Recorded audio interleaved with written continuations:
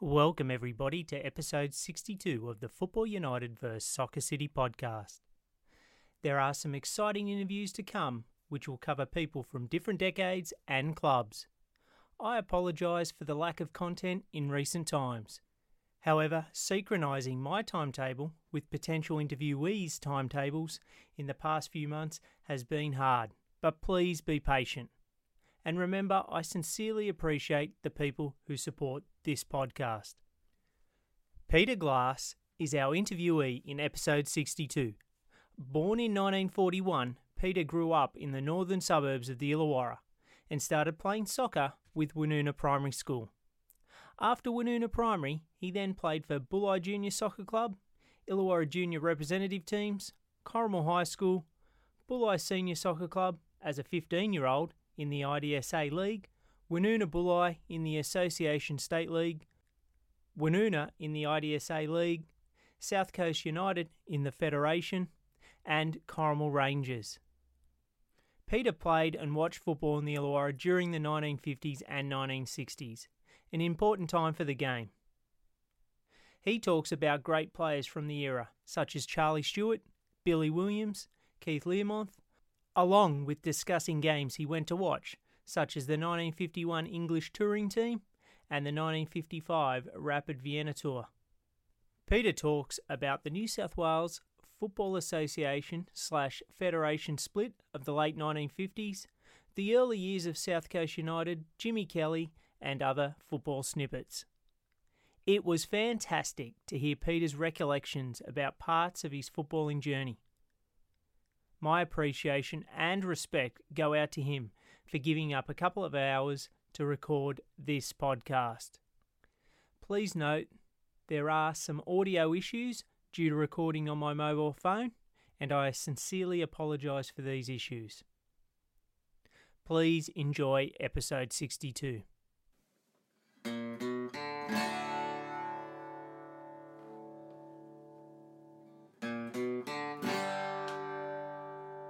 Welcome everybody to the Football United vs Soccer City podcast. On the line I have a very, very special guest in Peter Glass. Peter, welcome to the podcast. Thanks, Travis. Yep.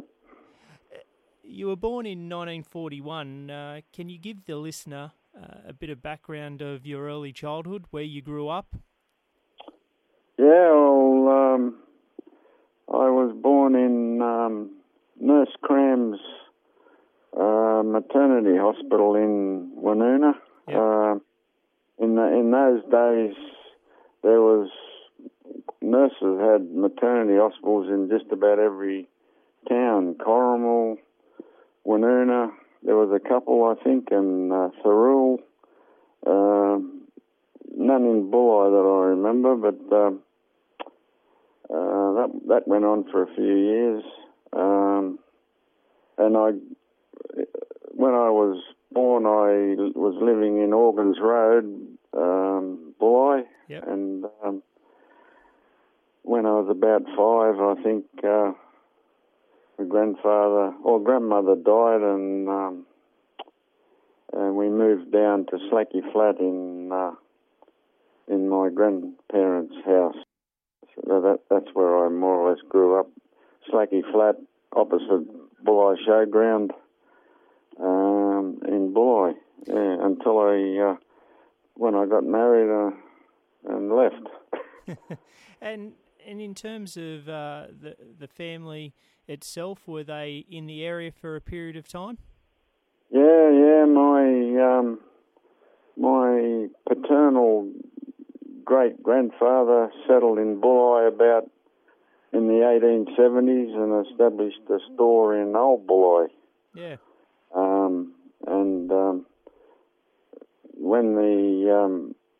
When the railway came to the south coast, they established the Bulli railway station where it is now, so that a lot of the businesses that were in Old Bulli moved up to where the railway station was, and that included they built a hotel there around about that 1880s, and business continued on till well into the 70s. Yeah, 1970. Yeah, it may not be correct, but in my sort of basic amateur research on soccer in the area in the late 1880s, even 1890s, a person that had a business named Glass had presented a cup for 1 or 2 years for the local teams that competed against each other. Oh, well, I didn't know that, Travis. but it possibly could be, I guess, a link because the business was, like you just said, around. Yeah. So, yeah, it would have been. Apologies for the interruption. But a few days after our interview, Peter had confirmed that in 1888, his great-grandfather, Jacob Glass, was indeed the local storekeeper in Bulli who had displayed in his shopfront window a silver cup that local British Association teams competed for in 1888. And Jacob Glass was one of the vice presidents of the North Illawarra Rovers Football Club in 1888. Now back to the interview. And in terms of your first memories of soccer or football, what do you recall that's the earliest memory that you have? Well, probably playing with Woonona Primary School. I went to Woonona Primary School. Yep. The Slacky Flat was the cut-off point for Bulli. I lived on the southern end of Slacky Flat, and that was northernmost cut-off point for Woonona Primary School. So if you lived on the northern end, up near the Methodist Church and Point Street, you went to Bulli School. So, and we played soccer at Woonona School. That was in those days. Woonona and Bulli were soccer towns. No rugby league. There was rugby league in Corrimal and there was rugby league in Thirroul, but not in Bulli and Woonona. Yeah. And did you take to the game early on, or was it more of a case of that your friends played at school so you played, or you really liked the game? No, I liked the game from my earliest memories here at school. I was in the school team, and I think from around about 12, when that's in 6th class at school, yep. I went looking down in Bulli, because Bulli had one junior soccer team. That was, and I think the lowest in those days that the district soccer went to was about under 14. So yep. You know, if you're 12, 13, 14, that's where you played. But Bulli was always scratching to fill the team. When I played probably for 2 or 3 years in under 14, and we were always scratching for a team to make up the numbers. And we didn't have anybody to look after us either.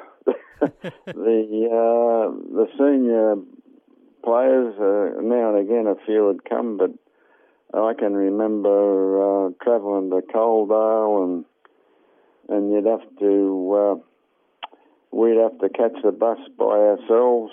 We'd have a bag of shirts and stuff, but quite often you'd get out to Coaldale and you'd have to ask a couple of their members to make up the 11.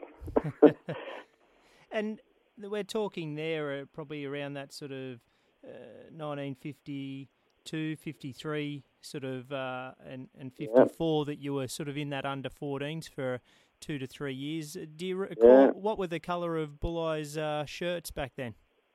Blue and white. Yeah, blue and white as far as I remember. They were squares. You know, most of the soccer shirts in those days were squares. You know, they had... The quarters, yeah? Quarters, yeah. It'd be a quarter, yeah. Yeah, that was. They did have an alternate strip, which was the Australian colours, green and gold. Oh, wow. But the main colour was blue and white. Yeah. And in those early years where you were playing with Woonona Primary, and just a quick one there, what colour were Woonona Primary's shirts? Yeah, they were the same colour as the Woonona soccer team, red and blue. Okay. And for yourself, what do you remember of those early years at Woonona Primary and then Bulli Junior Soccer Club, in terms of other boys that you played with and the position you played? I can remember actually I've got some old photos of those early times. There was players, people like Ronnie Pierce and Johnny Weigel, and in Bulli, at Bulli there was his nickname was China Thomas, Right. and Trevor Thomas his name was, and there was an English boy there that migrant called Felton Hill. He was a good player. For yourself, what was the way teams lined up back then in junior soccer, and where did you play? I was generally a defender. Yep. Yeah, I was generally a defender, and I just remembered, I think the last year I was in under 14, Bulli held the Gala Day. Gala Day was a big thing in those days. Yeah.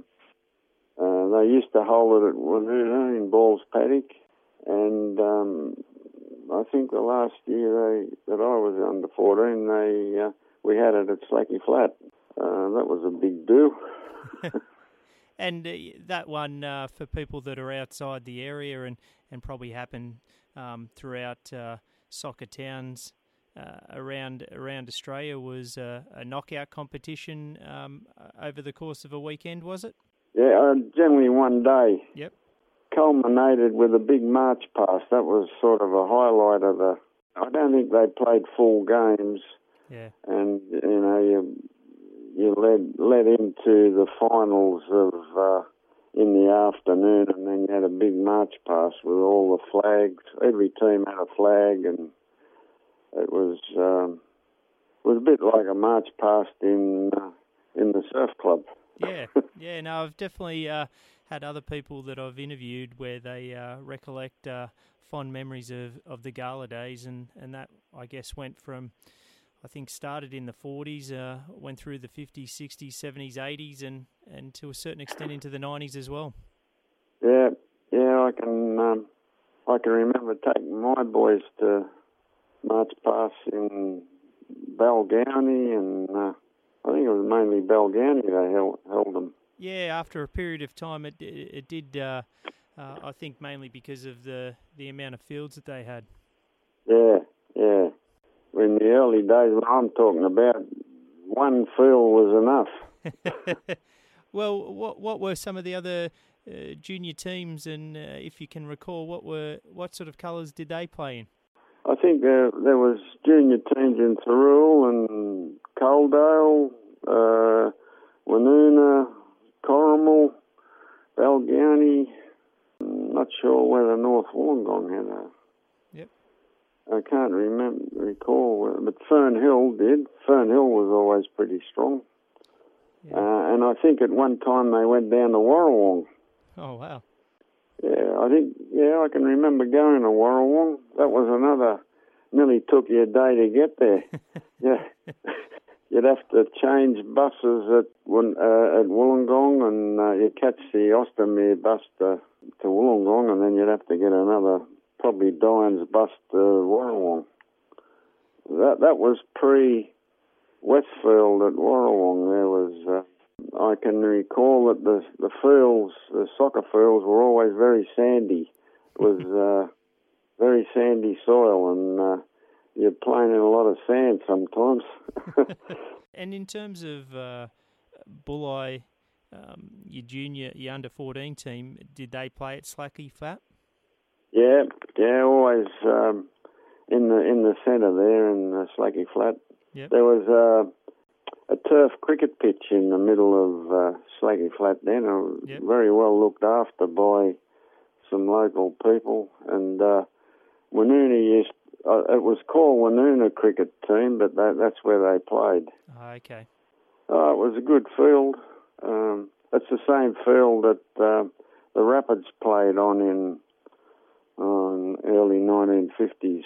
They played in 55. But before we jump there, were you, because I think at that point in time, the junior clubs weren't formally formed and they were linked to the senior club. Is that correct? Yeah. Any support we got was from the senior players. You know, they didn't give us much support, but I can't recall ever having a manager. I think we had to find our own way there, and we generally caught the bus.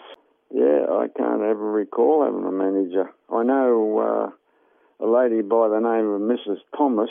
Yep. She came later, and she took control, and then they were really well looked after then, but before she came, and I can remember Mrs. Thomas, but her name was Dulcie Thomas. Yeah, Dulcie, yeah. Well, she came maybe a year later or a couple of years later, I can't recall. I would have been gone by then, but... because I think mid to late 50s is when the junior clubs started formally getting together, and then there was that sort of separation, I guess, between the senior and junior bodies. Yeah, as I say, we more or less looked after ourselves. For yourself, you played on Saturday mornings. Was it Saturday Arvos or because at that point in time there was two senior competitions, the local IDSA competition, and then you had the State League teams playing as well. Did you go and watch both? I watched Bulli because I only had to walk more or less just across the road. When they played on Slacky Flat, I'd watch them. Yep.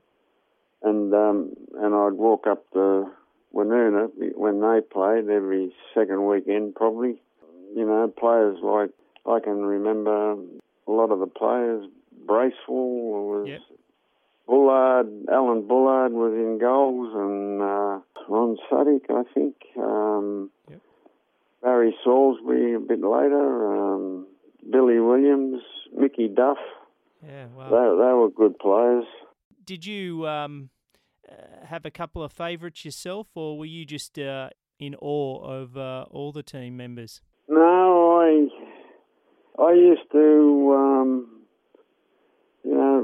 soccer in those days is a lot different than soccer now. It was more direct, and I used to think the best players were, I don't know whether you probably know in your research, it was about 1951 or 2 maybe that the English...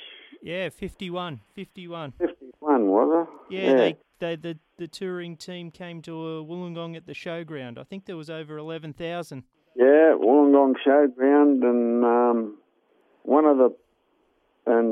I'm not sure whether it was a local team or a New South Wales team that played them, but Mickey Duff, he was a local Woonona boy. Yep. He was a halfback, and he played in the team that played the Englishmen. I can remember they all had real long shorts on. You know, they were down near, just about down near their knees. And but they impressed me. And Mickey Duff played for the team that opposed them. He was a ball player. You know, a lot of the good local players were hard tacklers and pretty direct. You know, kick it up the wing, or there wasn't a lot of 1-2 movements. but Mickey Duff he could dribble the ball, and he had good ball skills. He impressed me. And another one, Billy Williams. He played for New South Wales and Australia. Yeah, no, a superstar of his time. Yeah, and he was a good ball player. He wasn't big. He wasn't a real physical player, but he was good on the ball. He could dummy, and there weren't that many players that could dummy the ball, but he could dummy, and he probably watched. You couldn't see soccer on TV in those days, so. Yeah, it must have been a huge thing for yourself and the area, because I think, and it was the South Coast team that the English team played, and they won 7-0. Well, you got to remember, they were all professionals too. Yeah. And our blokes played during the day, and I know some of them even worked in the mine on a Saturday and an extra shift, and then they'd go and play soccer in the afternoon. Well, like you said, and I think I had posted a picture that I'd obtained previously from Keith Learmonth of that English team when they were down in Wollongong, and over 11,000 at the Wollongong Showground. So for you, as I guess a 10-year-old, it must have been a huge thing to go and watch the game and to see all these people congregating. It was, yeah. I think when Blackpool came in 1958, I think. Yeah, it was 58. They had about 10,000 there then too. See Stanley Matthews. Yeah, well, I think Harry Murdoch got the job on him that day, and even when they played Australia, Harry played against him. So it must have been one of those moments where you're seeing some of the best players in the world come to your local ground, and it must have been the must go and see game to get to that year. Well, the commentary on Harry Murdoch was that he did as good a job on Stanley Matthews as any English, professional footballer. Oh, wow. He did as well as anyone did. Well, that's a big compliment, isn't it? Oh, it was, yeah. Harry was, and then I played against him a bit later when he was still with Balgownie. Yeah. He was a nice fella too. I knew him. We often met a lot later, talk about. But he was a good solid. If he had the job of marking you, you didn't do much. Clearly, he must have been, like you said, a very serviceable player to then represent South Coast in his day, and New South Wales, and then Australia, and I think he even went on a tour to New Zealand. So, Yeah, he was good. He was a very clean player too. Yeah, he was a gentleman.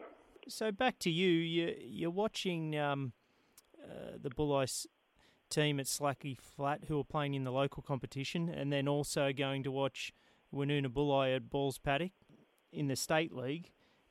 For you, that 1955, you had a couple of years, or 2 or 3 years, in the Bulli junior team, and then in 55, you were saying, when we were talking previously, that you were applied to join Woonona Junior Soccer Club, who were aligned with the State League team because your school friends were playing there alongside another, being coached by Sonny Love. Can you talk a bit about that?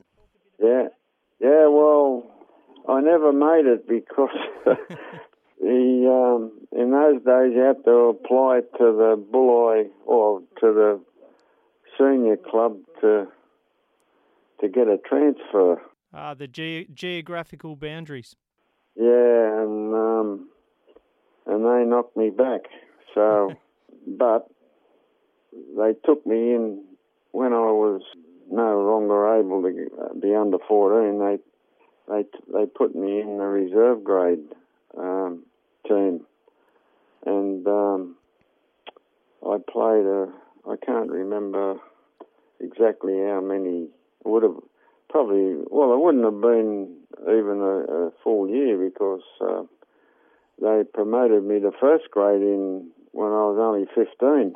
So the slight difference there is that you couldn't then play with your friends at Woonona Junior, the Woonona Junior team. So you went back to the local club Bulli, and you started into the seniors in reserve grade. Yeah. So what did you think of that, Peter? That you're then back at Slacky Flat playing in the local comp with men, and you're at the age of 15. Yeah, well, I seemed to handle it all right. They were all a lot older. You know, there wasn't a lot of skill in it either. Yep. So they promoted me to the first grade, and that was a bit daunting. I think the first game I played was against Fern Hill on. You mightn't remember, there was a ground called Pop Errington Park. Yeah, I think other people, Peter, that have listened to a few of these are probably sick and tired of hearing it. But I grew up a street away from Pop Errington, and I'm a Reedtown boy, so I know it very well, and it's a very small ground. Is it still there? Yeah, it's still there as a park, but it's... right, yeah. I think they planted trees maybe 17, 18 years ago, and took the field away and demolished the change rooms. Yeah, well, it used to have a bit of a slope on it, if I remember rightly. Yeah, it did, from north to south. It was as hard as nails. You wouldn't want to fall over too much, because you'd skin your knee. I remember that. But that was my first game, and we used to. EPT was in the competition then. Yep. I can't remember a lot of the other. There was North Wollongong, and I think Warrawong might have been in it. Do you recall some of your Bulli reserve and first grade team members that you played with, and did they have a coach as well? Yeah. Well, mainly the first grade was. Yep. Majority of them were minors. There was Jock Hamilton, yep. Billy Spicer, Mickey Richardson, Meekles. There was a couple of Meekle brothers, and a fellow by the name of Bott. Okay. He played, but they were the main ones. And so, where did you go into defence? Yeah, I was halfback. I was right half. That's where I first. That was my first position there, right half. I had a frightening experience. I'm not sure how many games when I was into the first grade, but I think, on memory, I've been trying to think where the ground was. We played EPT at, I think it's the present Cringilla ground. Okay. And in those days, you know that hill that's all around the Cringilla ground? Yep. That was covered in huge ingots, iron ingots. Okay. They must have dumped them there during the war or before.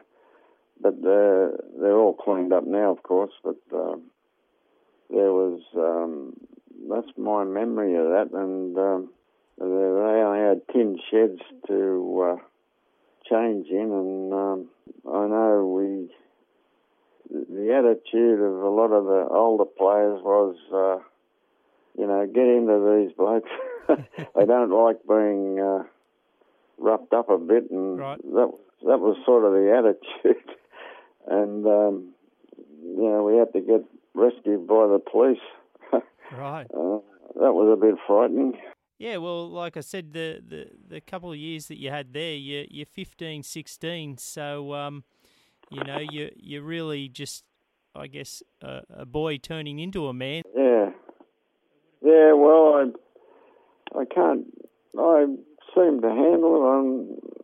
I was never overawed by them, Yep. and I can't remember ever getting hurt badly. So I must have handled it. And your parents didn't really care too much that you're playing against men? No, well, my father died when I was about 10, so Mum didn't. I can't remember now what her attitude was, but she let me do it, so she must have been happy with it. And in those first couple of years of senior soccer playing with Bulli, were Bulli still in the blue and white quarters as a senior team? Yeah, they were, and as I say, they did have an alternate strip which was green and gold. I think we won the reserve grade the year I started with them. Yep. And we got a blazer, and it was blue and white. Wow. But I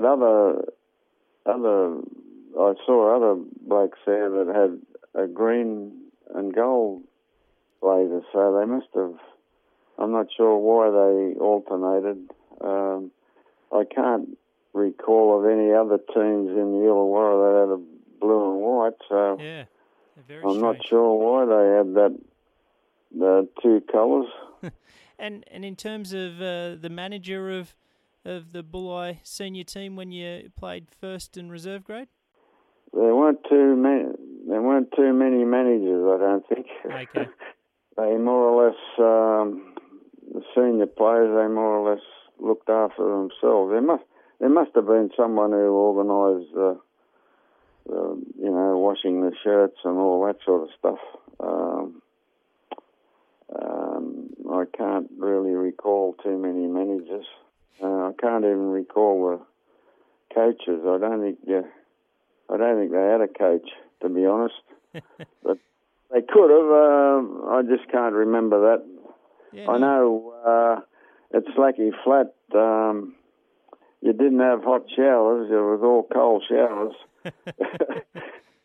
After games, in particular at Slacky Flat, when you played at home, did you go to a pub or registered club after the game? No. No? No. Well, I wasn't old enough. You weren't old enough, but I didn't know if they sort of you tagged along or. I know. I just went home. They probably did go to the pub, but I couldn't go to the pub. I was only 15, so. And there weren't many licensed clubs around then either. Bulli Bowling Club could have been there, I'm not sure. Yeah. The Bulli Bowling Club would have been there, so they might have gone there, but I couldn't. Like you mentioned earlier, in 55, Rapid Vienna came to Australia. There was two games that you went and watched when they played, one against New South Wales at the Sydney Sports Ground. Yeah. And then one against the South Coast team. You went to those games and watched them. What do you recall of those two games? Oh, the soccer was completely different. And they had there was a fellow called Hanapi. Yep. He was a star and he was fabulous. He could do anything. Just very it impressed everybody, I think. Is that more because, like you said, the football that you were seeing in your juniors and then you were playing in your seniors, and then the stuff that you were watching was very direct and the continental style was a bit more of sort of passing and a bit more tactical? Yeah, definitely. And they were quicker. Yep. Well, you know yourself, if you make the ball do the work, you can get a lot, you keep possession and you run the other team ragged. And that's what happened. They just made the ball do the work. That's a big difference. And what about a gentleman that we've spoken of a couple of gentlemen, actually, and one that you would later have direct contact with, and we'll talk about that later as well. But Keith Learmonth, firstly, what was he like as a player? Can you describe him to me or the listener that, hadn't seen him play? Well, he was, my recollection, I used to go and watch Corrimal too, because they were a good team at the time, and they had a lot of good players. Keith was, he was rangy, very busy player. He'd run hard. Yep. He could shoot. I can't remember how good he was in the air, but my memories of him, he'd run hard at the ball and he'd run to the wings. I think he played centre forward, but he'd often run to the wings, and he was dangerous. You wouldn't want to give him an inch in front of goals, or he'd bang one in. I'd say he would have been hard to mark because he was all over the place. But when these teams like the Rapids, other touring teams, we had a few club teams come out, Yeah, Blackpool, Hearts and the like. Yeah, I went and watched Everton and Manchester United. Hearts of Midlothians, I think they came to Woonona or... Yeah, no, they came down to Wollongong, yeah. Yeah, Wollongong. The one team came to Balls Paddock. It was an English, might have been a Scottish team. But anyway, you could always tell the difference. Yeah. Like our players seem to be just a little bit behind the 8 ball all the time. And when you did watch Keith and other Illawarra players, say in that state team when they did play Rapids, was that sort of, there was obviously a group of people that went up to watch the game from the Illawarra. Was that sort of a proud moment, I guess, from someone from the region representing the state and the Illawarra? Yeah, well, when I grew up, we always had plenty of players from the Illawarra, Bobby Bignell and Bobby Young. They were just about always in it. And Billy Williams and Charlie Stewart, mainly from Woonona. Barry Salisbury later. But in those days, it was Bobby Young and Bobby Bignell were just about in every representative team. Billy Williams. I watched, they had in 1956 when the Olympic Games team was chosen, Bobby Bignell, they played the Australian Olympic team. This was before the Olympic Games. Right. They played New South Wales on the sports ground. I went and watched that game. Billy Williams was in the New South Wales team. Yep. He was one of the... I've since read that it was the Olympic team was very political. They didn't have the best players in there. They had a few. There had to be some players from each state. So yeah, Keith mentioned that when I interviewed him as well. That he said that there were some better club teams being and better players in that New South Wales State League as well that should have been included. Well, that day at the sports ground, I can recall Billy Williams was the best player on the paddock, but he didn't get in it. And you talk about going to see the Corrimal Rangers, that 54-55 team. They pretty much won every trophy on offer and were probably, for me, and I've said it before on this podcast, probably the best club team to ever play in this region, based on the trophies they won and the football at the time that they played. What were some of the players, Young and Drain and Bignell and Wheatley and that? Can you talk a bit about some of those players and what you thought of them? Yeah, well, Scout Willoughby. There was fullback called Callum, I think his name was. But yeah, I watched them. They were good. Later on, when all these continental players started to come out, and the federation was formed in '59, I think. Yep. They were still the best. A lot of these continental players were stars in Sydney, but when they come to play Corrimal, they weren't all that good. And what do you think made was it just a combination, or was it the way they played, or what? Natural ability. Yep. Natural ability, and they were direct and didn't muck around. I don't know what year it was, but it would have been '59, or Prague was one of the better teams. But they played Corrimal United on Memorial Park at Corrimal. I went there was over 5,000 people there, and Corrimal won. Even though they were good here, they wouldn't have been stars in their own country. They were they wouldn't have been like Baumgartner, and there was quite a few came from Austria and Czech players, and they were good, and they played the continental style, but they couldn't beat Bignell and Young and Peters. They just run them down, and they didn't give them.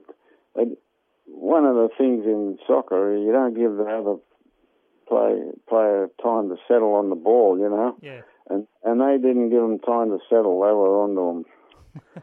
And players like Teddy Drain and Dookie Burns, they'd have a shot at goals. Yep. They didn't have to walk it in. They'd shoot.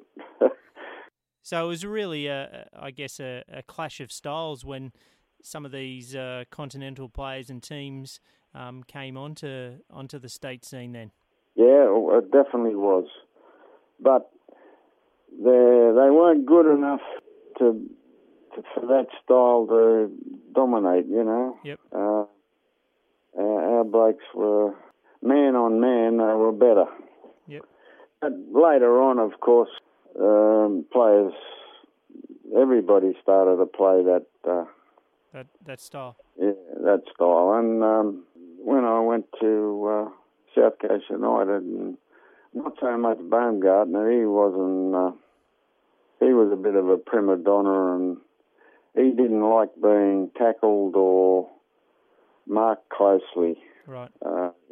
He'd get upset, and then he wouldn't concentrate. But left alone, he could do wonders. But he didn't really fit in. That's why he didn't last long at South Coast United.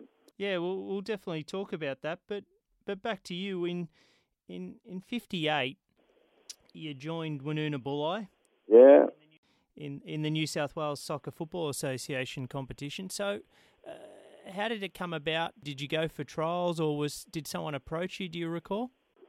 The structure of Woonona was, because they were in the state league. Yep.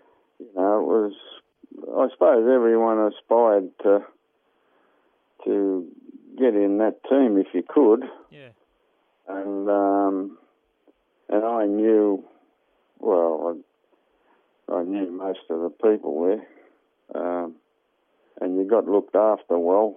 They had a good structure in Woonona, so I can't remember exactly. I suppose I was like anyone else. I just wanted to see if I could get into a better team.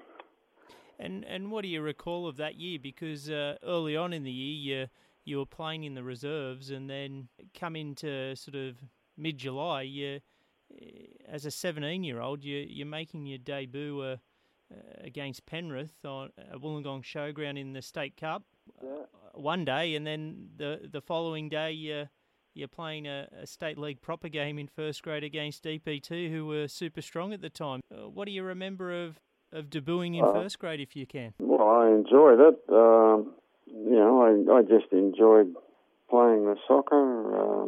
And you're in at halfback, were you, or right halfback? Yeah, I was in right half. I'm just looking at it. I'm looking at your post now, and I'm right half. Yeah. Later on I went to fullback, but and I'm just looking at those players. There was a couple of people from outside our area. Yeah. Mitch Adamson, he came from Sydney, and Kenny Hamilton was, I think he was a school teacher. Right. He came from another area too, to try their luck. Most of the others were locals. Well, there's some big names in there, and two that stick out, and we'll go with Brian Tabor first. He was not just famous in terms of football. Tell the listener a bit about him if someone's not a cricket fan. Well, he went to Wollongong High School when I was in high school at Corrimal. Yep. And he was a good cricketer then, and I can recall a friend of mine, Ian Lewis, he was a good cricketer too. Yep. I don't know whether any local people would remember Ian Lewis. He was a representative cricketer from Corrimal, and he was a friend of mine at high school. He also played for Corrimal on the left wing. Okay. He was a soccer player too. But I can remember Ian at school saying that bloke will play for Australia one day, and I don't know, Ian now has passed away, unfortunately, but his prophecy came true. Probably speaks to the time, doesn't it, that you played your winter and summer sports, and there was some all-round sportsmen at the time. There's even the story of Bignell playing. He was a good cricketer as well, but played rugby league for Corrimal as well. Yeah, he played soccer one day and rugby league the next. And he was a good rugby league player too. And the other person that I'd mention in that team, although, if you're looking at it, we can talk about others, but what about Charlie Stewart? His record of the late 40s and then 50s, it was second to none, his representative career. Can you tell the listener about what made him so good and what he did on the field? Yeah, well, he was one of the players that I used to go and watch as a young fella. Yep. I can remember. Well, I lived in Bulli, and I'd walk home from Balls Paddock. wasn't that far, but Charlie had a certain way he walked, and I can remember as a, I don't know, 12, 13-year-old, I'd try and walk like him. And I can still remember that walking down the Bulli, and I'd be trying to walk like Charlie Stewart. He played on the wing mainly. He was I think that's where he did all his representing, on the wing. And you got to remember that when I went to Woonona, he was sort of in the back end of his career. He was at the back end of his career, but was it still a sort of thrill to you that he was in the team and you were playing alongside someone that you'd, a few years ago, were watching in representative games and sort of club games? Yeah, it was. Yeah, I played behind him. I was feeding him the ball. Or trying to, anyway. It was. A couple of years later, when the split-up came and Woonona went back to the district, he was the coach. Wow. He'd finished playing. He wasn't playing, but he was the coach. And we won the district competition that year. Yeah, well, we'll definitely talk about that, Peter. And from my perspective, I only met Charlie a couple of times, and he was, and that was in the late 90s, and he's extremely helpful to me and was a gentleman. So is that how he conducted himself on the football field as well? Yeah, he was always a gentleman. Yep. Yeah, he was always a gentleman. Very clean player. Yep. He just played it. He didn't, no dirt. Yep. Never did his lolly, you know. Was he a very quick player with a very good shot then? He was, yeah. Yep. He used to, I think, he struck the ball as clean as a whistle. Right. And that was, he was known for his hard drives. Yeah, and I'd say, you know, I sort of can't. I think he was pretty quick too. In the early days, he was pretty quick. But he struck the ball as clean as a whistle. You played some of that year in the first team with Woonona Bulli, and then at the end of the 58 season, obviously we have a real change in New South Wales football at the time in terms of the federation and the different ructions that came about and changing of people's allegiances. How did you see it personally, and what were your thoughts on it? I sort of didn't. I just stuck with Woonona, and Yep. I could. It was a case of the old guard wouldn't give up. You know, the migrant players that came out here and the migrant communities, they wanted their own team. Yep. As it turned out, it was a bad thing because you had nationality teams instead of. We went from district teams belonging to an area, and then all of a sudden you had all these nationalistic teams. And looking back on it, I don't think it was such a good idea. But the old guard wouldn't give an inch either, so they just went like the dodo. For yourself, though, I guess you just made it into State League. Was there a chance, even though you stuck with Woonona, did you think about potentially going to Corrimal United or over to Balgownie and playing in the Federation? Well, not to Balgownie, but Corrimal United, they did come to my house when I think it was John McGoldrick. Right. He was one of the officials there. They came to try and sign me up. I didn't sign up anyway. I don't know. My mother, I'm not sure whether my mother was in on it or not, but anyway, I sort of stuck with Woonona. Yeah. I was happy, so, you know, I knew the people there, and actually I think the coach at that time was a bloke called Dennis Harrington. Yeah, no, he had some time with Corrimal as well. Yeah, and he was, before he came to Woonona, he was with Corrimal, with that good... the gun team. Yeah, the gun team. So they did come and try and sign me up, but I can't remember now. I was pretty young, and I thought I'd stay with the people I know. So.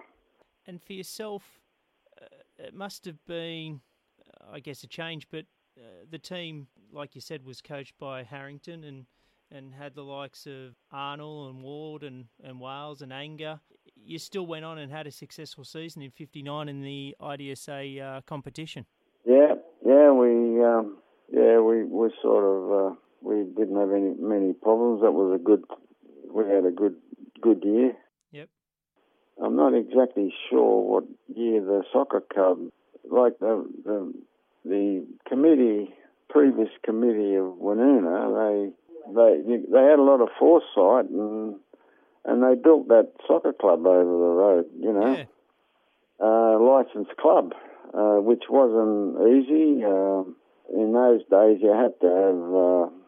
You can imagine the work that went into it to establish that, to get the license and then get the money to build it. I don't know how they did all that. That was all happening when I was only a teenager. Yeah. We had a licensed club to go to, although at the time you couldn't belong to a club till you were 21. Okay. time, but we used to sneak in there. So it was one of only 2 licensed clubs in the whole of the state, for soccer. Yeah, no, an amazing asset. Eventually, that was what Corrimal wanted. Yeah. That year in 59, you were successful, and then I'm pretty sure, did you win the league and the grand final that year? Yeah. Yep. Yeah, both years. Yep. Both years, 59 and 60. There was one picture you sent in where it's got a little bit of the showground building behind it, and you beat Corrimal Rangers in the grand final at the Wollongong Showground in 59. What do you remember about that? Yeah, well, I can remember. I remember the game actually. I remember playing it anyway. It was a good game. We were the better team. Yeah.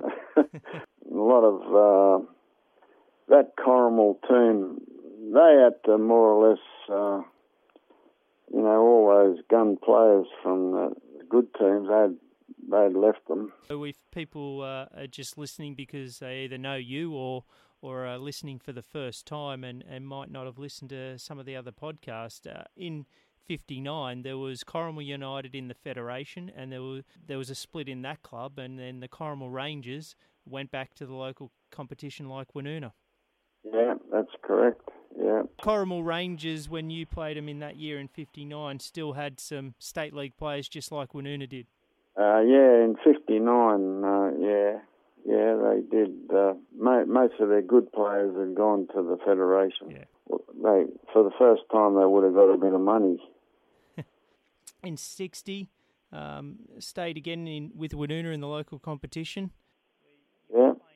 And am I correct in saying that because in 58, when you were with the state league team, Woonona Bulli, was the reason why they went back to Woonona by themselves is because Bulli had a team in the local competition, therefore it wouldn't be Woonona Bulli, it would just be Woonona? Yeah, well, the association folded, and I don't know the negotiation, but I'd say probably the district welcomed them. Yeah, definitely. Especially as they had that licensed club now, because I think the district used to have their meetings there, and it was a real soccer centre. Yeah, it was a real asset to the community, or to the soccer community. Yeah, to the whole soccer community. Yeah, they had a sort of a home base. In 1960, Woonona are again very strong, and in that grand final that year, you played at Balls Paddock versus Helensburgh. Do you recall much about that game? Because Helensburgh are a strong football area as well. Yeah, they were hard. They had a good following. As far as district games went, that was a real good attendance in those days. The ground was fairly packed, not as packed as later on when South Coast United played, but as on the district standards, it was a really good crowd and hard-fought game. They played it hard, Helensburgh. They had a lot of good players, but on the day we were too good for them. I think we were too good for them anyway, but on the day we were far too good for them.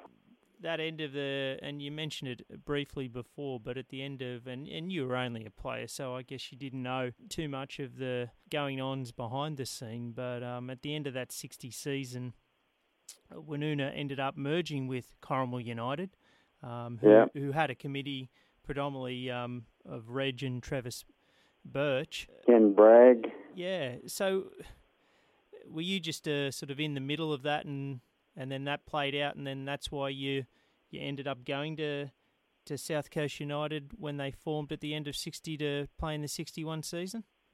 Yeah, well, I didn't know much about the negotiations going on at the time. We were told about it, and actually there weren't all that many locals went to South Coast United. I don't know whether they didn't want them or whether they tried out and were knocked back. I'm not sure now, but there weren't all that many locals. They had Baumgartner as the coach. He was in those days. He was probably thought of as a bit of a coup to get him there, you know. Because at the time he was running the Unanderra Hostels.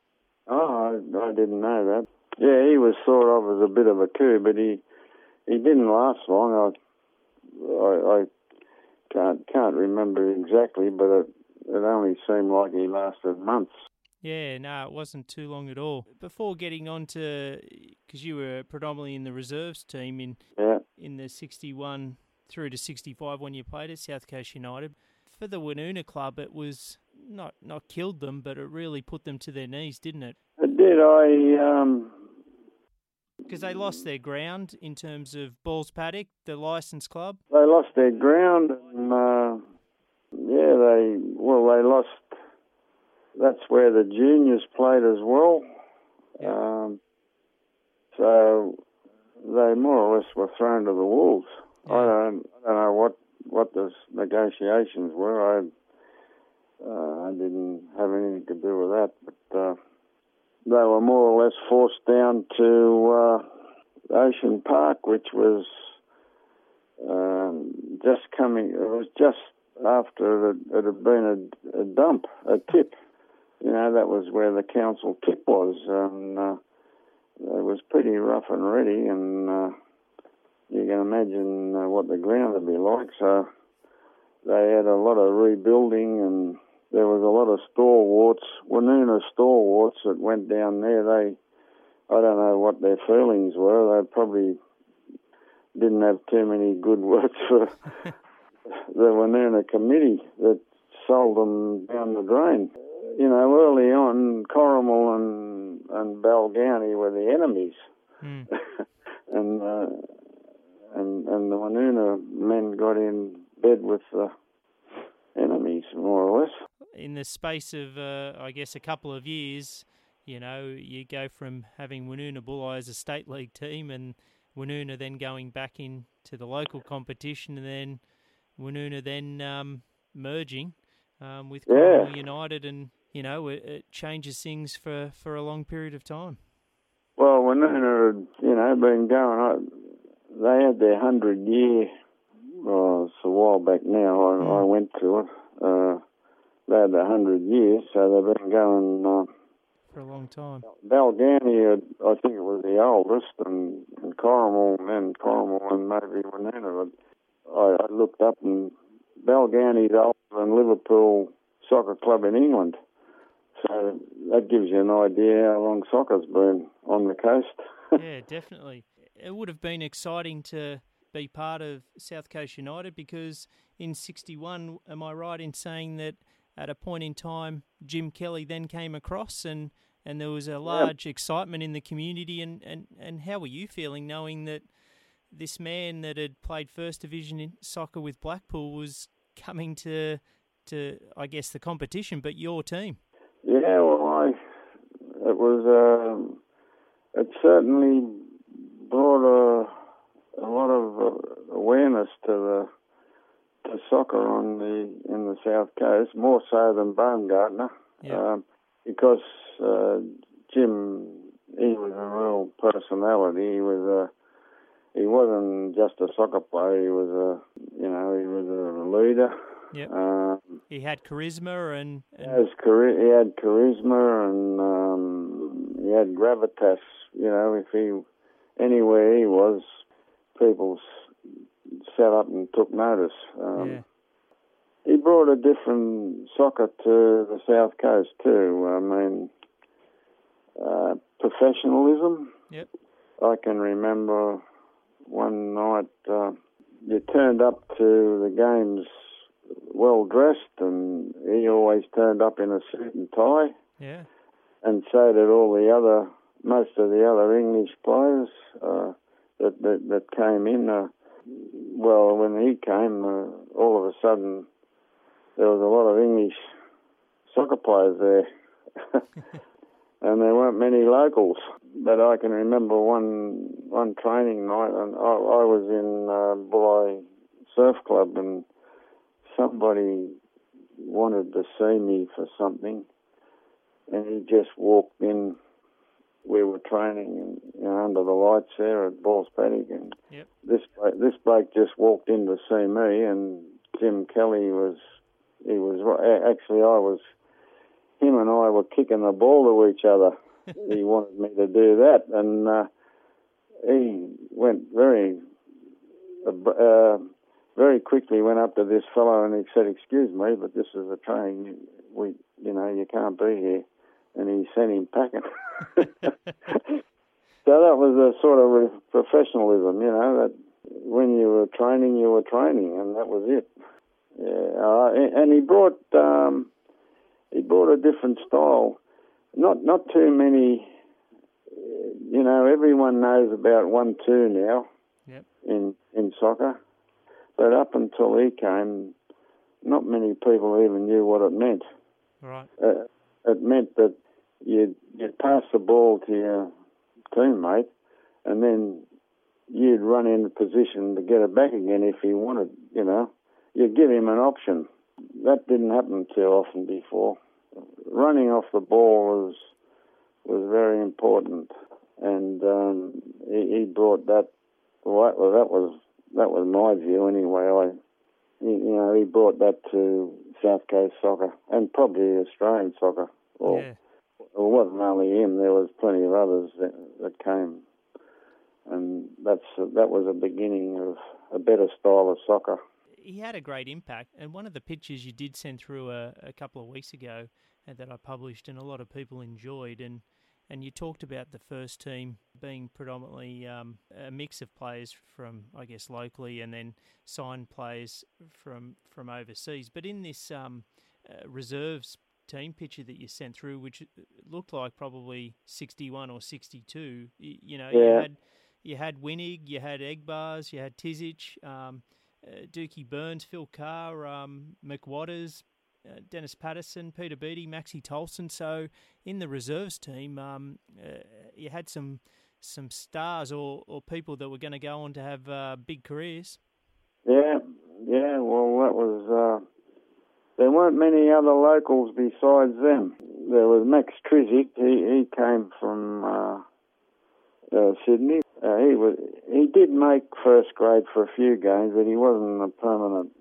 Right. He didn't quite make the grade for first. That other fellow, Garvey, he was just one of the English imports that came and went. They'd come for a while and they didn't make it. They'd go. Was it still enjoyable though for yourself, even though not playing first team football, to be playing with the likes of Dennis Patterson, Maxie Tolson, with Winnig, because you played with, of course, with him at Woonona as well? Yeah.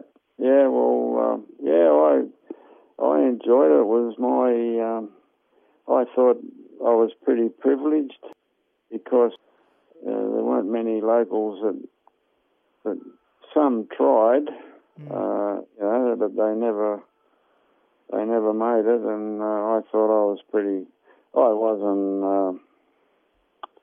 wasn't a star, but I enjoyed my soccer, and I couldn't have thought of a better place to be playing soccer than there underneath.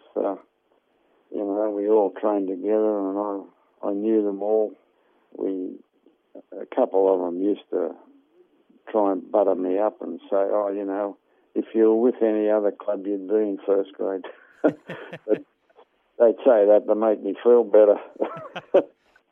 Probably. 5 years, Barry Salisbury and Maxie, well, they came as, they were a couple of years younger than me. They were in, they all came together, Phil Carr, Max Tolson, Peter Beattie. There were others, but they sort of lasted. They didn't last all that long. They couldn't get a game, or they wanted to go and play first grade somewhere in the district. Yeah. they were the main young ones. Dennis, I remember, he's passed now. Dennis Patterson, he passed away. But quite often in those games, you'd come in at half time and he'd be on the table. I can't remember it in Sydney, but I remember in Woonona, the club doctor was a gynaecologist. Right. Dr. James. He was, and he'd have Dennis on the table. He used to have sort of a heart murmur or a heart, and you'd often see him with his hand on his jugular vein trying to slow his heart down. But he'd go back out on at the second half. But yep. Could you believe firstly the success that came in those initial years and the crowds that came with it? Could you believe that this was happening? And you would obviously, after you played your game, you'd go out and watch the first team play? Yeah, it just proved that we had the soccer fraternity. They just wanted something good to watch, good team to watch, and they really got behind South Coast United, and it was a revelation or a novelty to Wollongong or Illawarra soccer that a home ground would regularly attract more than 5,000 people. Yep. And one of I think the record was against Apia one day. We had over 10,000. Wow. And 10,000 people in Balls Paddock, you really knew it. There was cars parked miles away. All the streets around Woonona and down Farrell Road and down towards Bulli, you just couldn't park. There was cars everywhere. Not that I saw them because I was playing, but that's what people told me way back up in Grace Street, Woonona, and they're everywhere. And for people now, probably they can't. They either think it was exaggeration or they can't believe it because soccer hasn't ever been so popular. And today the population would be greater. So if you had a team now, you could assume that you'd get more. Yeah, definitely. If it was a good team. And that was exciting soccer too. Like it wasn't dull soccer. It was good to watch, good to be part of. I probably didn't think at the time, but looking back on it, I was pretty fortunate to be there, really. I was one of the longest serving players, really, until I left. Yeah. I left to get married. In terms of the success of the first team, although, like you said, you're in the reserves team, what about the 63 grand final and talk a bit about, I think in 65, the team won the league, so it was a successful team as well. Yeah, well, I don't think in soccer history there's ever been a grand final like the one up at the sports ground where they closed the gates. They exceeded their capacity. So there was more than the sort of early 30,000s that were sort of reported. Oh yeah, they had to close the gates. They couldn't let any more in. I remember outside. I didn't go. I went by. I drove myself, and we drove, but. Did you have to be at the game in an official capacity from the club, or you just went up as a supporter? No, I wasn't a reserve. No, I wasn't a reserve. I think there was a couple of reserves, not many. Yep. So you drove up with a couple of other guys? I drove up. I can't remember the exact number, but there'd be something like 50 buses from Wollongong went. Wow. It could have even been more than 50, but 50 seems to stick in my mind. Outside, I saw a lot of them. It was just an unbelievable day. And Apia, they'd booked some big venue for their celebrations. Because they went in as red-hot favourites, didn't they? Oh, yeah. I think Baumgartner was playing for them. Yep. He might have even been the captain coach. I'm not sure now, but they got, I think it was 4-0, wasn't it? Yeah, Baumgartner played, and they had Jaros and Iglesias, Jimmy Wong, Giacometti. So they had a star-studded lineup, and Marsden as well. And the South Coast team obviously was Billington, Salisbury, Ringland, Kelly, both Harrises, Tolson, Johnson, Brownlee, Barnett, and Patterson. So a 4-0 scoreline, and what a first half. They had they from the very man for man they were good, but that John Brownlee he scored a screamer of a goal. Whether it was a fluke or not, I don't know, but I never ever saw him score any other goals like that. But he scored a scorcher of a goal, and they were just outplayed. And you were, I guess, part of the club, and you knew the team could win. But could you believe what you were seeing in this first half? Yeah, well, I could, because I didn't think that those Giacometti and that they were all that great. Yep. To be honest, I had played against some of them, and there wasn't all that much difference. They weren't such great players, and when you look at it, our players, player for player, I thought was a better team, but and they didn't give an inch either. We had players that you have to take the ball to you've got to take a game to the other team. You can't let them.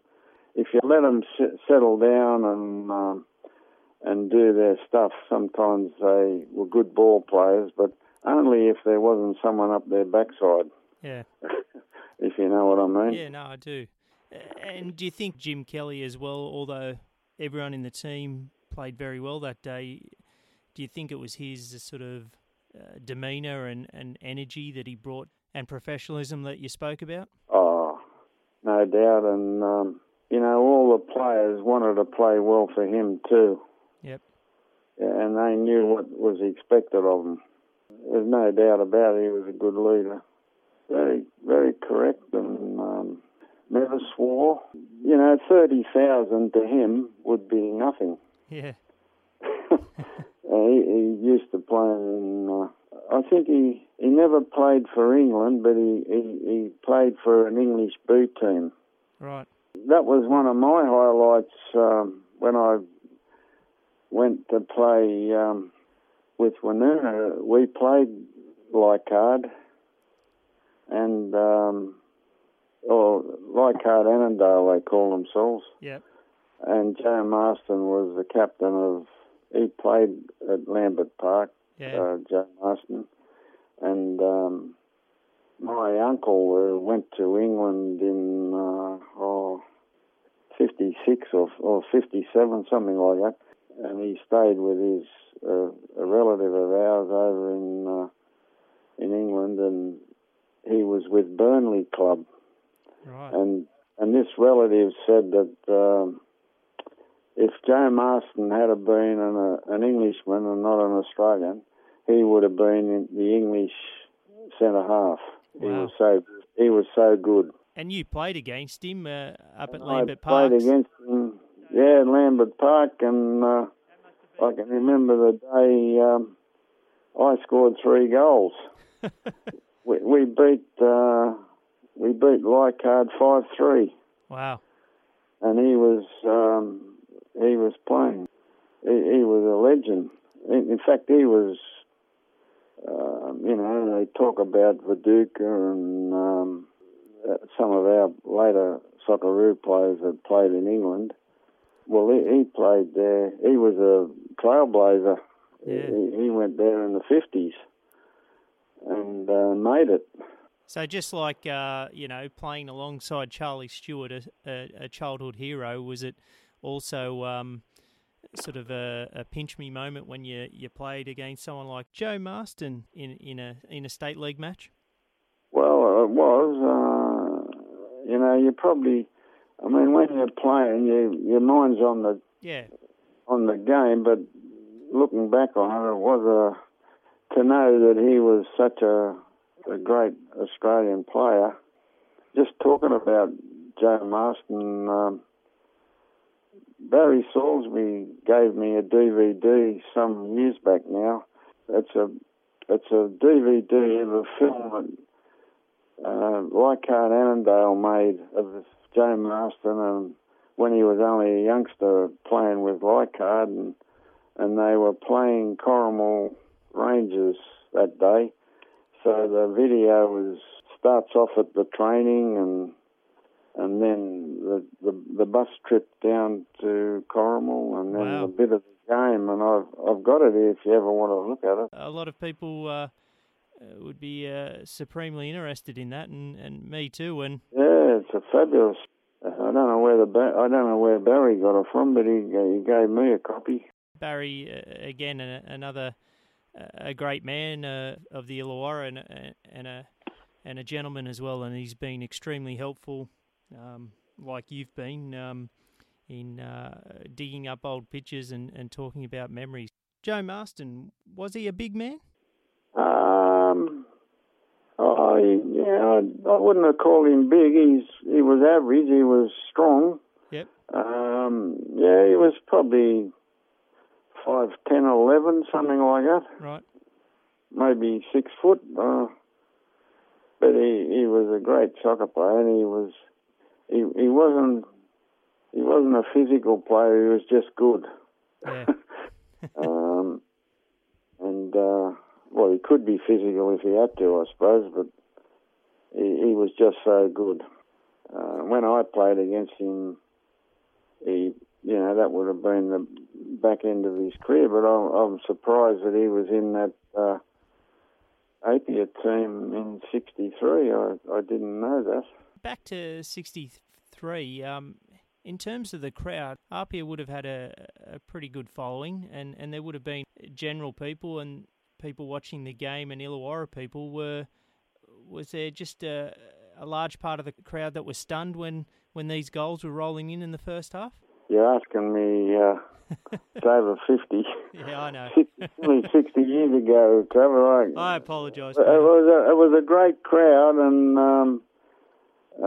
there was enough Illawarra people there to make themselves heard, Yeah.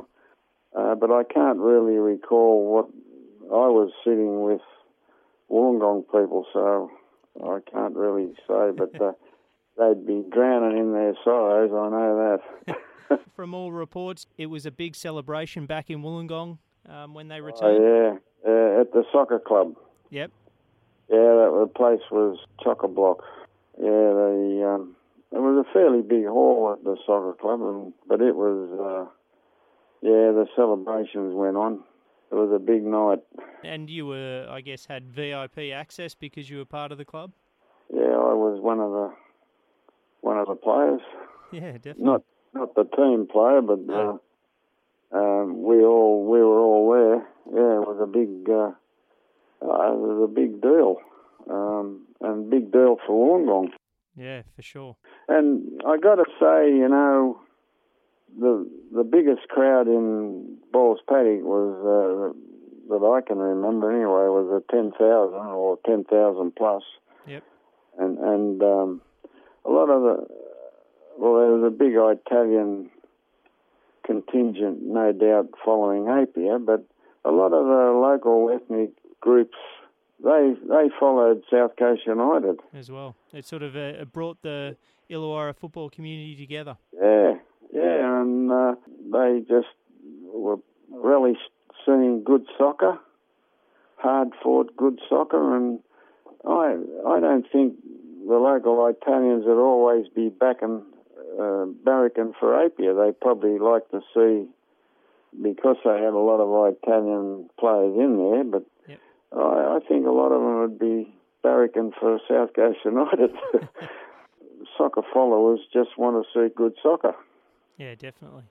And they don't want all this arguments and, bad behaviour. They just want to see good soccer, and which they did. You had 5 seasons there, predominantly in the reserve team, but I think you were saying to me you did get a first-grade game in a friendly one year. That must have been a proud moment, though.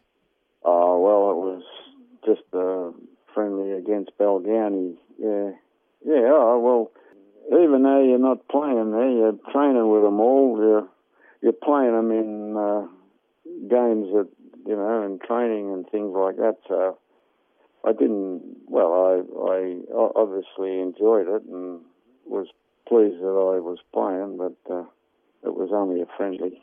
Is there other games that you recall in your reserve grade time there at the club? Yeah, well, I enjoyed it all, and I played just about with all those players at one time or other. Yep. I remember we played a game, I can't remember who, at ES Marks Field, and I was a captain of the reserve grade team after about a year or two. Yep. And our team had Bobby Bignell, Phil Peters, I think Dookie Burns was in it. Here I am with Australia's only Olympic captain, and I'm the captain. But Bobby, he tried out for a little while, and I think he was about 40, or he was close to 40 anyway. He played for a little while, but I don't think he played too many seasons. He gave it away when he did play in 1 or 2 first grade games. Yep. Early on, but once all the English imports came, they more or less was an English team.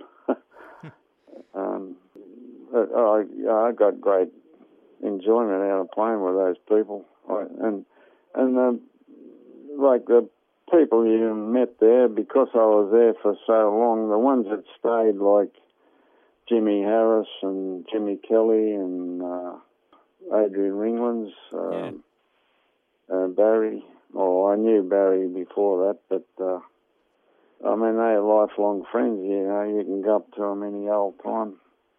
I went over to me and the family went over to England in 1986, and I went to Blackpool, and I rang Jimmy up, and he came and got us, my wife and son, and we went and had a cup of tea or afternoon tea at his house. Oh, wow. In Blackpool, and his neighbour, I'm pretty sure he lived next door to an English soccer legend. I think he said it was Tommy Lawton. Right. He was an older man at the time. And Jim, his company, we went past his office. He had a building there with Jim Kelly Financial Services, a big sign up on the wall, and he said, my company's got a private box at Old Trafford. If you want to, you're welcome to use it if you want to. Oh, wow. Yeah, but I had to knock it back. I said, no, I'm sorry, I haven't got enough time. We're on our way around. And still very generous of him to, A, meet up with you, and B, offer you those sort of things as well. Yeah, well, I was there for 5 years when he was there, so we we sort of knew each other pretty well. Yeah. Not socially, but you spend a fair bit of time with people when you're training with them and being at the ground. Well, two nights a week at least, and sometimes three, and so it's a fair bit of time. And you'd start in January and go through till about October, I suppose. Yeah, it's a big chunk of time, isn't it? Yeah, it's a big chunk of time. And is that one of the reasons, like you said, in '66 you took a break due to, you were studying, you're getting married? Is that the reason why you then stopped playing? Yeah, I went away from the area for a year. Yeah. And when I came back in '67, I had a business in Corrimal, and so I went to Corrimal Rangers, and in the local league, yeah. Yeah, in the local league, and I was only there. The Squeaker McKinnon, I don't know whether you heard his name, have you? Yeah, I've heard of the name.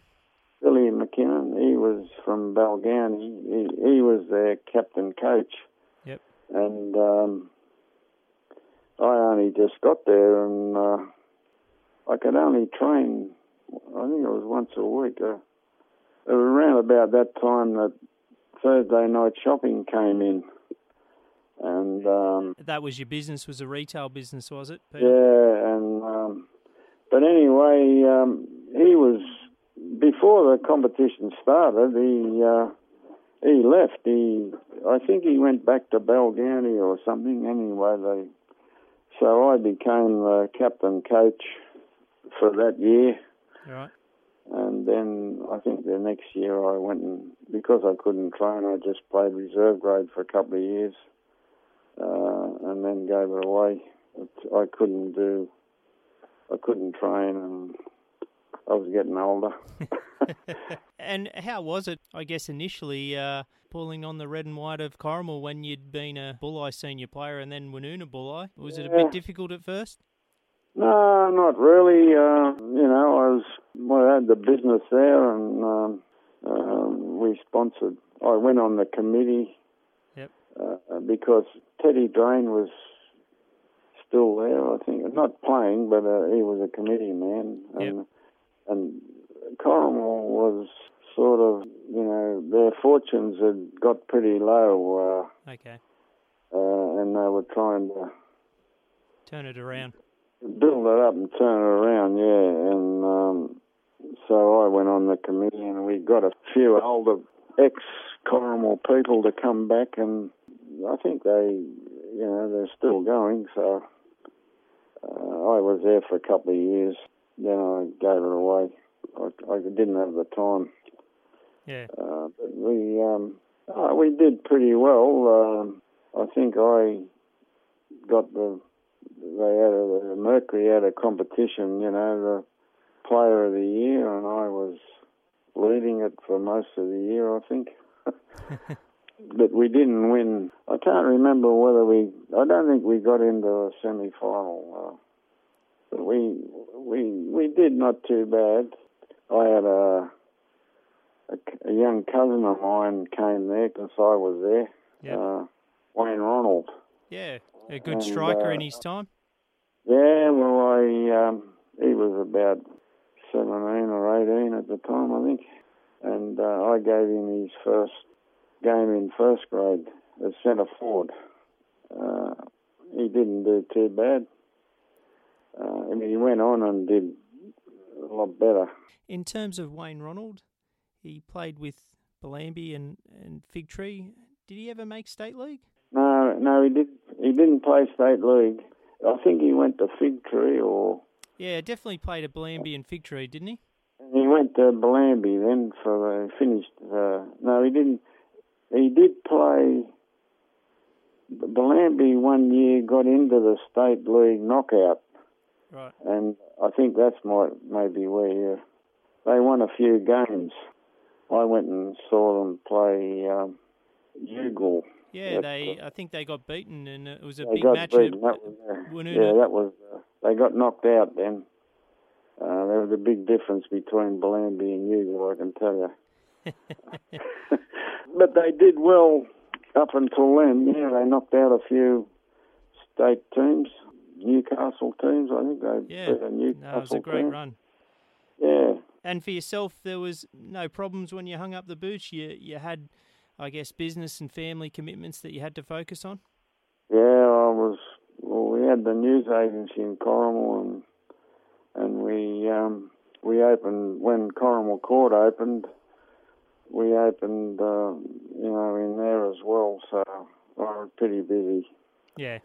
I didn't really watch much soccer until my sons started to play when they were a bit older. Where did they play their junior football, and did you coach, or you were just a supporter? No, I didn't coach. I wouldn't have minded, but I didn't have the time. It was 6 and 7 days a week, and I just didn't have any time to do anything.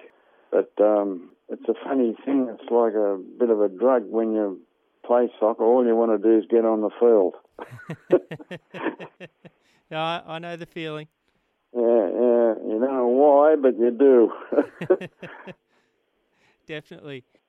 It doesn't matter what grade you're playing for, you just want to get on there. And I missed it before, and I apologise, in terms of your debut as a 17-year-old in State League. There was an article, and I sent it through to you, about there was a Jewish connection, and Hakoah had come down to watch you in your debut to potentially sign you up. Can you talk a bit about that? Well, they didn't sign me up anyway. No. That was the only. I saw that too. They did tell me. They did tell me that about it, but mustn't have been good enough, or I don't know what happened. I didn't hear any more about that. They did let me know they were coming, but I didn't have any more contact with them. Nobody rang me, so nothing came of that. So there was some Jewish heritage in the family then? Yeah, my great-grandfather. Yep. In Bulli. Anyway, it wouldn't have mattered. I wouldn't have been going anyway. I mean, that, some people did joined other clubs in Sydney, but, the travel. The travel would be horrific. Yeah. I don't think, and especially when we had a local team, when you didn't have to travel. Yeah, exactly. Well, we had a few people that coming from Sydney that trained, and that was pretty onerous task. So when you look back, Peter, and I really thank you very much for giving up a Sunday here and talking for a couple of hours about your time in the game. Like you said, it was like a drug for you, and you love getting on the field. Is there certain bits that you look back with more fondness than others that are still sticking in the memory?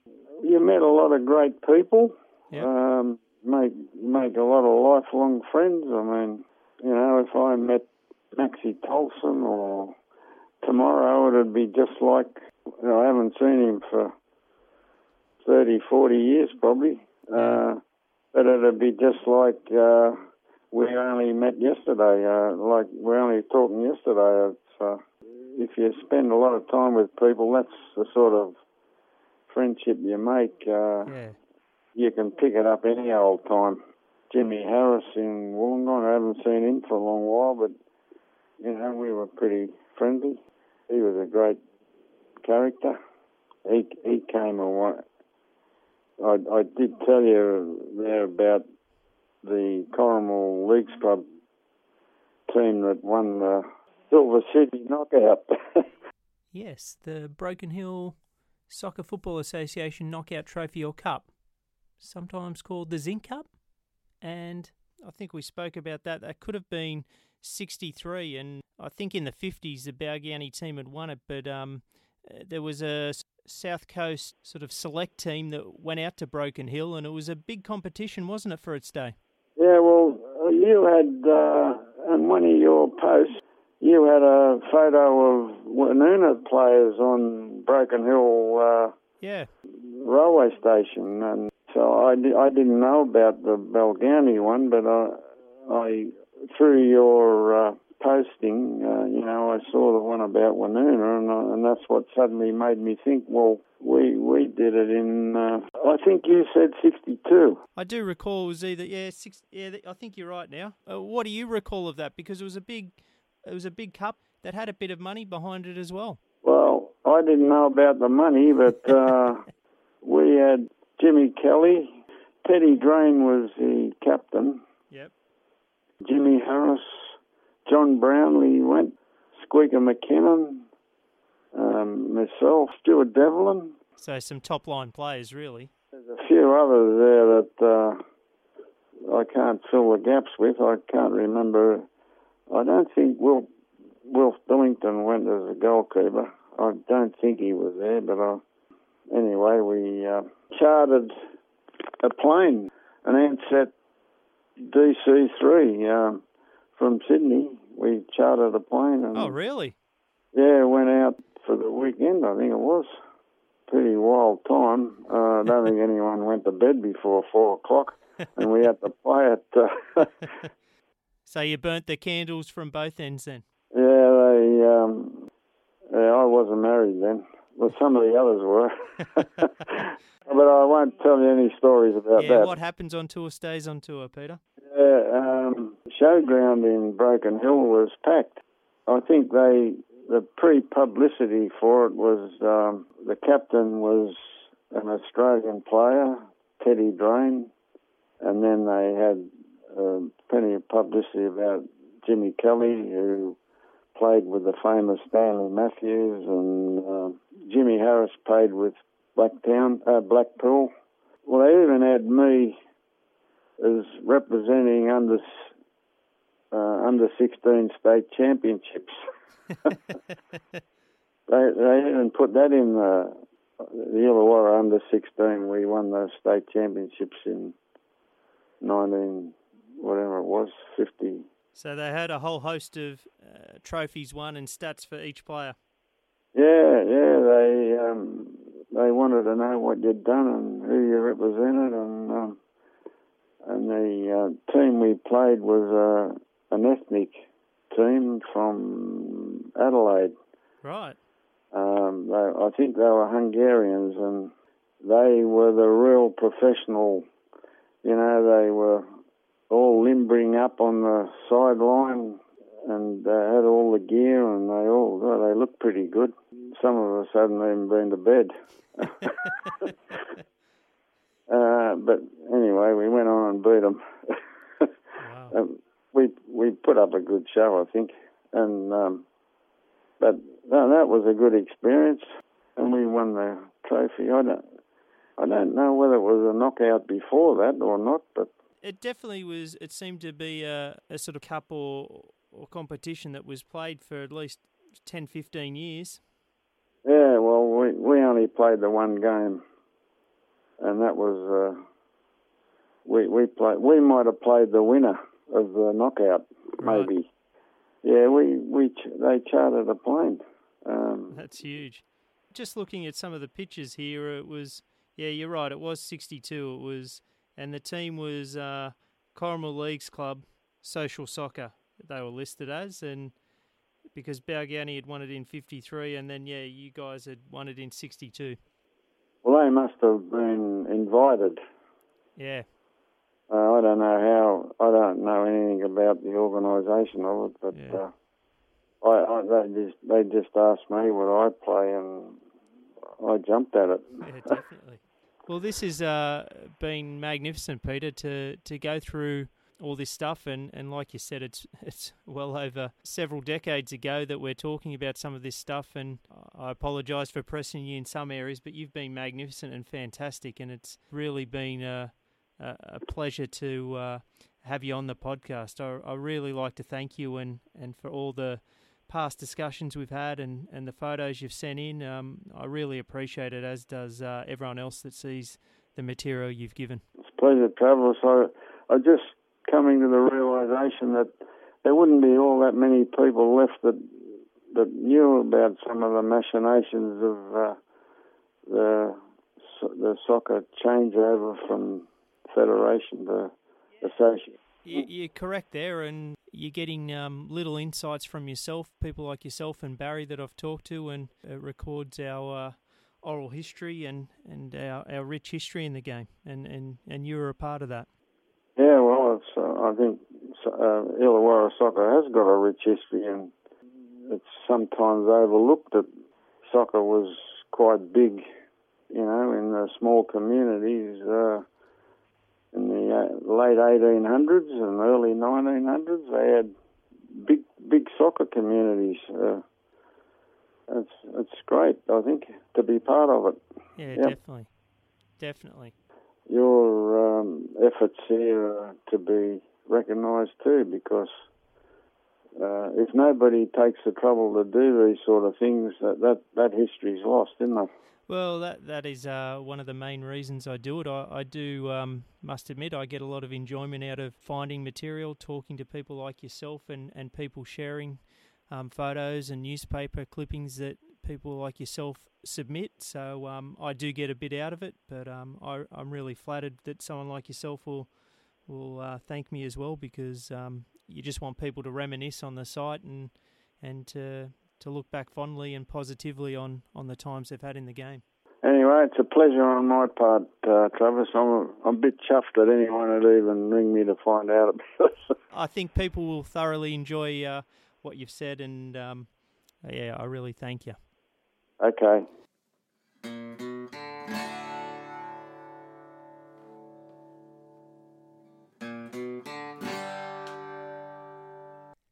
Thanks again for listening and downloading episode 62. I sincerely appreciate it. Sincere thanks to Peter for the time he spent recounting his journey in the game. I'm your host, Travis. Goodbye for now.